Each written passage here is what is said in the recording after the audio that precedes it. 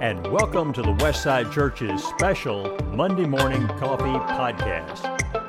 On this podcast, our preacher, Mark Roberts, will help you get your week started right with a look back at yesterday's sermon so that we can think through it further and better work the applications into our daily lives. Mark will then look forward into this week's Bible reading so that we can know what to expect and watch for. And he may have some extra bonus thoughts from time to time. So grab a cup of coffee as we start the week together on Monday Morning Coffee with Mark.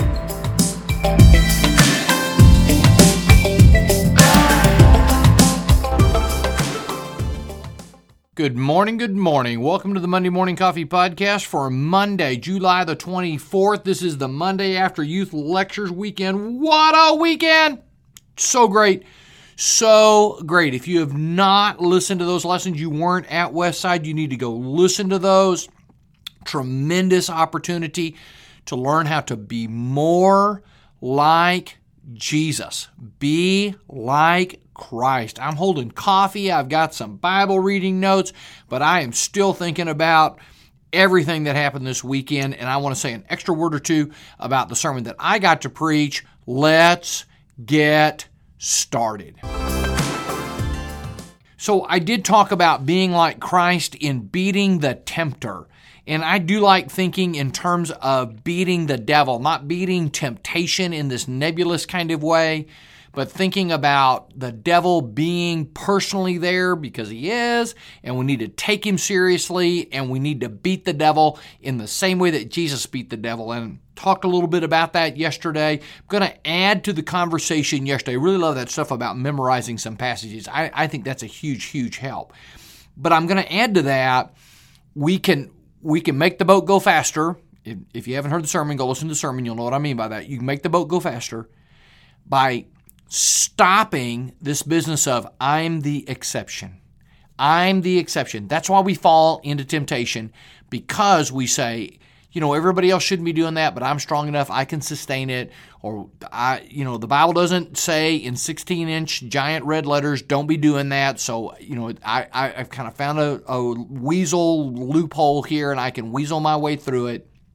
Stop it. Notice in Luke 4 and in Matthew 4, that Jesus quotes from God's rule book for Israel. That is God's rule book for people, for human beings. Jesus does not say to the devil, I don't have to play by those rules. I'm Jesus. I'm the Son of God. I'm deity. Jesus plays by our rules. He does not say, I'm the exception to the rules. He beats the devil playing by the rules. If Jesus doesn't claim an exception, you and I should be claiming an exception. Stop saying you're the exception. As soon as you quit with that, you're going to go a long ways towards beating the tempter like Jesus did. There you go. I hope that'll help you out of that sermon. Let's think a little bit about daily Bible reading.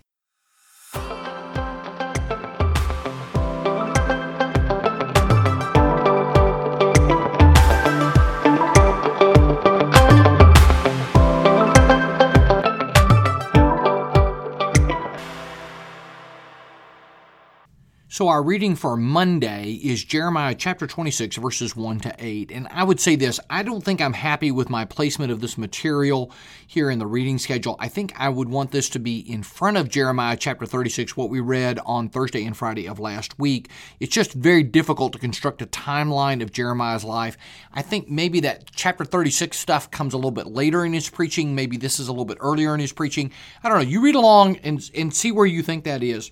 It is clear that Jeremiah's preaching has not been well received, and this chapter really highlights how some of that is working. So our reading, as I said, is verses 1 to 8.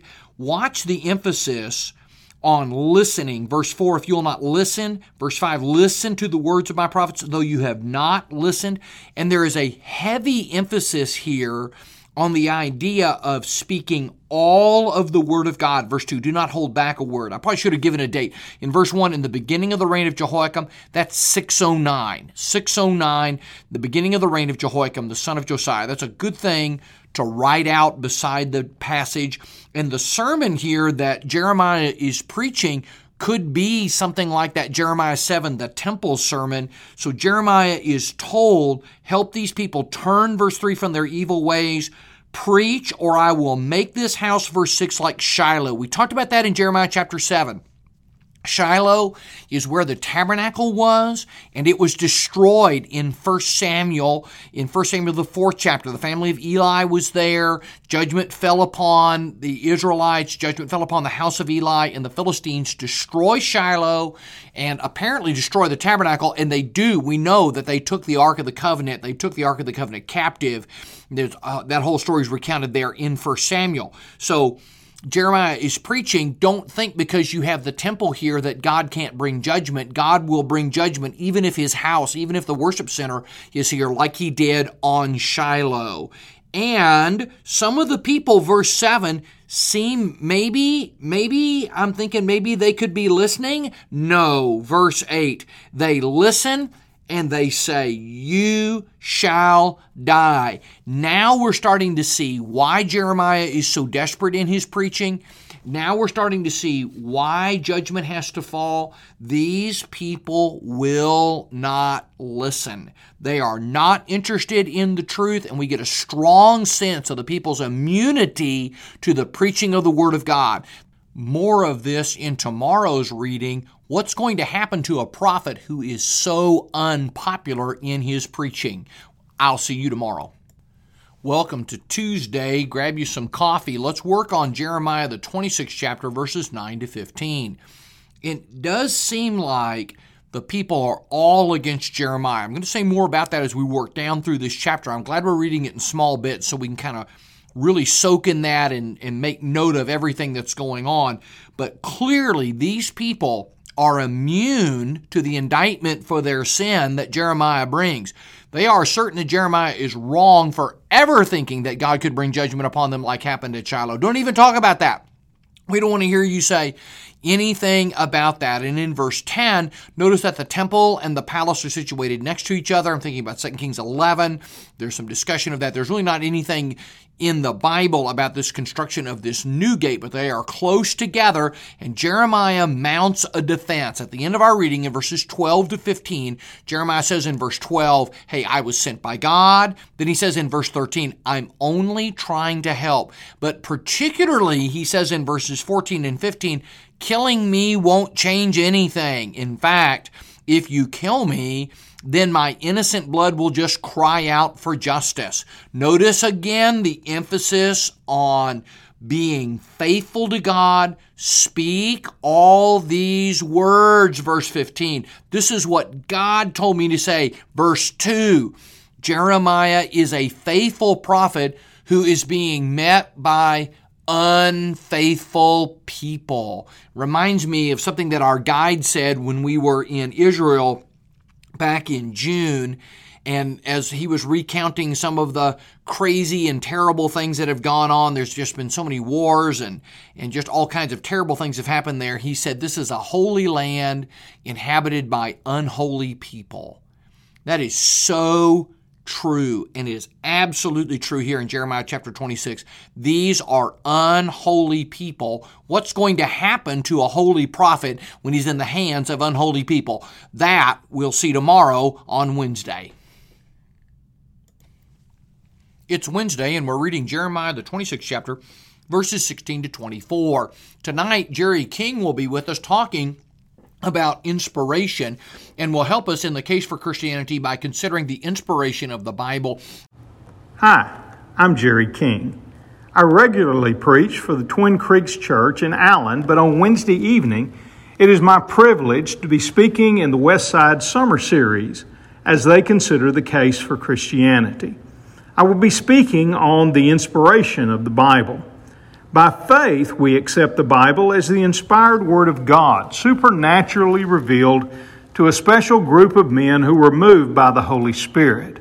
That is what the Bible emphatically declares itself to be, and that is what God calls upon us to believe that it is. But please understand that despite what many in our culture claim, God does not require us to accept the Bible as His Word by some kind of leap of faith with no evidence at all, but rather by reasoned faith based on very clear evidences. I want to share those evidences with you. In a world that increasingly scoffs at any notion that the Bible is the Word of God, we need to be able to defend our confidence that it is. I hope to see you Wednesday evening as we study the inspiration of the Bible. I'm excited about Jerry being with us, and I know that you will give him your full attention this evening. Before we get to church tonight, let's work through Jeremiah, the 26th chapter, verses 16 to 24. That's our reading for today, and this really is a dramatic scene. This text really should get a lot more attention, a lot more airplay, because it's one of the most exciting places and one of the most exciting scenes in all of the Bible. There's this courtroom going on, and Jeremiah's life is at stake. What's going to happen? So in verse 16, some people say, we got to listen to this guy. We got to listen to this guy. He has spoken to us in the name of the Lord our God. And then some people cite the precedent of Micah of Morasheth in verse 18. This is the Micah from the book of Micah, and there's some quoting here, Micah 3 verse 12, and 2 Kings 19 talks about Hezekiah and how Hezekiah listened to the prophets. Hezekiah did not have Micah murdered. So here, this is a good place to remember. Said a lot of things in the first 2 days of the podcast here about these people are immune to the preaching of Jeremiah. They don't want to hear the preaching of the truth. There are some people here who have good hearts, who are trying to do what's right. Maybe that's why Jeremiah persists so long and why God is so patient, because there are some people here who seem like they have some interest in righteousness and doing what is right. That said, as soon as that case is made, verse 19, did Hezekiah, king of Judah, and all Judah put him to death? No, we can't do this. We're going to bring great disaster upon ourselves. Somebody jumps up, verse 20, and says, you know what? There was another guy. Here's the counter-argument. There's another guy, Uriah, the son of Shemaiah. Now, he's not known from any other source, okay? His hometown, that's given here, Kiriath Jearim, is probably located in the Judean hills, only a few miles away from Jerusalem. So, hey, hometown boy, everybody remember about him? Anybody remember about him? He preached like Jeremiah, and King Jehoiakim, he chased him off. He ends up in Egypt. King Jehoiakim, verse 22, sent men to Egypt. They brought him home and murdered him. Yeah, we killed that guy. And nothing bad has happened to us. God didn't get us. We killed that guy because we didn't like his preaching. We're going to kill Jeremiah as well. Then verse 24 says, the hand of Ahikam, the son of Shaphan, was with Jeremiah so that he was not given over to the people to be put to death. I thank God for Shaphan. And I think that for Ahikam, the son of Shaphan, I thank God for him as a preacher of the gospel. This text just moves me almost to tears. How many preachers have been in difficult and terrible situations? Maybe their life wasn't on the line, but their livelihood, their well-being, their family sense of well-being, all of those things are at risk because they're preaching the truth. And somebody says, we ought to fire this guy and get him out of here. And sometimes there's no Ahikam to help that brother out. Somebody needs to step up and say, this is the Word of God. We need to submit to the Word of God. We need to repent. We need to do what's right. We're not firing the preacher. We're not getting rid of the Word of God. We're going to do what is right. Ahikam, may his tribe increase. And I would say, particularly the listeners of this podcast, if you're thinking, I can't be a Jeremiah, I can't fill the pulpit, I can't do teaching and preaching thing, it's okay. Fill your place in the body, do what you can do. Maybe you could be an Ahikam, and you could stay the hand of evil people who try to thwart the preaching of God's Word. We need Jeremiahs, and we need Ahikams. Wow, what a powerful reading this is today. We'll continue in the book of Jeremiah, in Jeremiah chapter 29 tomorrow, when Jeremiah's writing a letter. I'll see you tomorrow in Jeremiah chapter 29. Welcome to Thursday, and today we're in Jeremiah the 29th chapter as Jeremiah progresses during the time of captivity and destruction as the Babylonians continue to invade and to deport the people of Judah. Remember, in 605, that's the first time the Babylonians arrive. They make Judah into a vassal state under their control, take Daniel and his friends, other captives back, other hostages back to Babylon, train them in Babylonian service, and make sure everybody knows you all serve the king of Babylon, which of course means you're sending tribute, you're sending taxes back to Babylon. In 597, there was another rebellion. Once again, the Jews choose poorly. They rebel, don't listen to Jeremiah. And so the Babylonians show up in force and take a bunch of people. They deport thousands of people as slaves back to Babylon. And so we're getting some information now. What's God's word to the exiles in Babylon? Jeremiah chapter 29, verses 1 to 15 records that Jeremiah wrote a letter to them, and God's word here is very different than what people wanted to hear. Jeremiah says, don't make plans to rebel, and don't make plans to be comfortable there. You can get unpacked. You're going to be there for a while. So as we read down, we see this letter is sent by the hand of Elish, verse 3, the son of Shaphan, and Gemara, the son of Hilkiah, whom Zedekiah, king of Judah, sent to Babylon. So these men, in all likelihood, seems to be the sons of the same Shaphan, who was one of Josiah's officials, and who participated in all of the finding of the book of the law in 2 Kings 22. So these seem to be some trustworthy men.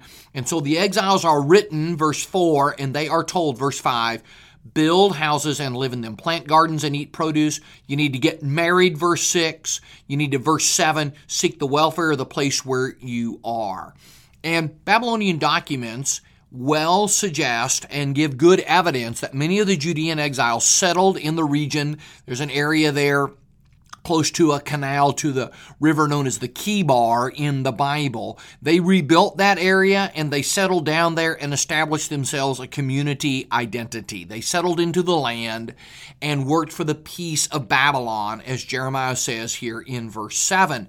There are false prophets. We've seen some of that already. Hananiah in chapter 28, there's false prophets who are saying, don't unpack. We're all coming home soon. No, that's a lie. That's a lie. I know what I'm doing, verse 11. I have plans for you. Now that verse is terribly misquoted. People quote Jeremiah 29, verse 11, say, God has a great plan for me. And God has great plans for us, yes. Plans to be redeemed in Jesus Christ, but Jeremiah 29:11 is not speaking to you that God's got a great plan for your business or for you to get married or to go to college and get a degree. Jeremiah 29:11 is not speaking to you unless you're an exile in Babylon. But God says, I have plans for you. You're coming home in 70 years. 70 years, verse 10. Think about that. That would be hard to hear. If you're an exile, if you're an adult in Babylon, 70 years is way longer than any of those people are going to live. That would mean I'm going to die in captivity. Maybe my children, probably not. They'd be, if you had a 5-year-old kid, a kid would be 75. That's going to be too old to travel. So now we're thinking about grandchildren and great-grandchildren. They're the ones who will get back someday. But me and my family, we are never going home. Think how discouraging that would be. But the answer to that discouragement is found in verse 13. You will seek me and find me when you seek me with all your heart. What do the exiles need to do? They need to repent and return to the Lord with all their heart. Notice how Jeremiah's message really hasn't changed. It's the same message. It's been the same message all along. Do what's right. Serve the Lord with all your heart. That's the message. We'll get more of Jeremiah chapter 29 tomorrow. I'll see you on Friday. Hey, it's Friday. You made it to the end of the week, and today we read Jeremiah the 29th chapter, verses 16 to 23. Just a couple of quick notes here out of Jeremiah the 29th chapter. It becomes very apparent that the people in Jerusalem, verse 16, are saying the exiles are the problem.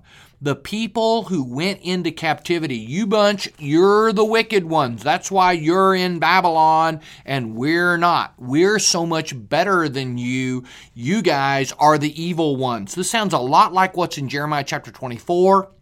Jeremiah has a parable there of good figs and bad figs, and it's exactly the opposite of what everybody's thinking.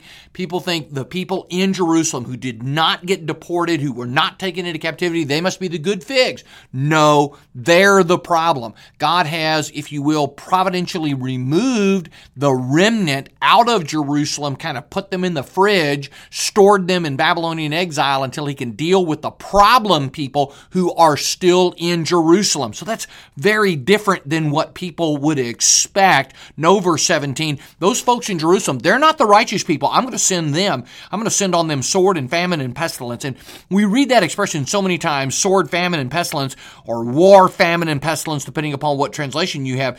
Maybe somewhere in that phrase we just get lost and forget the kind of terror and suffering and the horrors of what that would be like, siege warfare and the Babylonians invading and all that goes with that. We're going to read the book of Lamentations and we're going to get a really good up-close look at that.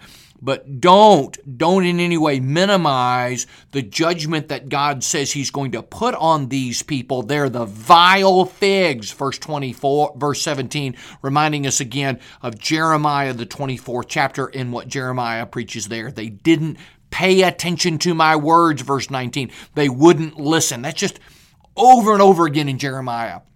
Not listening to God. And again, not listening to God here doesn't mean it didn't get in their ears. What it means is it didn't affect their hearts. It didn't affect their lives. They didn't serve the Lord. Maybe one more note, verse 22, going to make them like Zedekiah and Ahab, whom the king of Babylon roasted in the fire. Reminds you of Daniel, Shadrach, Meshach, and Abednego, doesn't it? Yeah, that was a thing. That actually happened. The judgment of God fell on those who were wicked. That concludes our Bible reading for the week. Thank you for listening. If you love the Monday Morning Coffee Podcast, we would love for you to subscribe or to rate, follow, and especially to give us a review on iTunes or whatever app you listen on. Or, and in addition to, the best thing to do is to tell somebody about the podcast. Give them that good word so it will help them stay in their daily Bible reading. I sure do appreciate you reading the Bible with me and listening to the podcast. Until next week, I hope your Friday is wonderful and the Lord will be with you today all day. I will see you on Monday. We'll be in Jeremiah, the 27th chapter. I'll see you on Monday with a cup of coffee.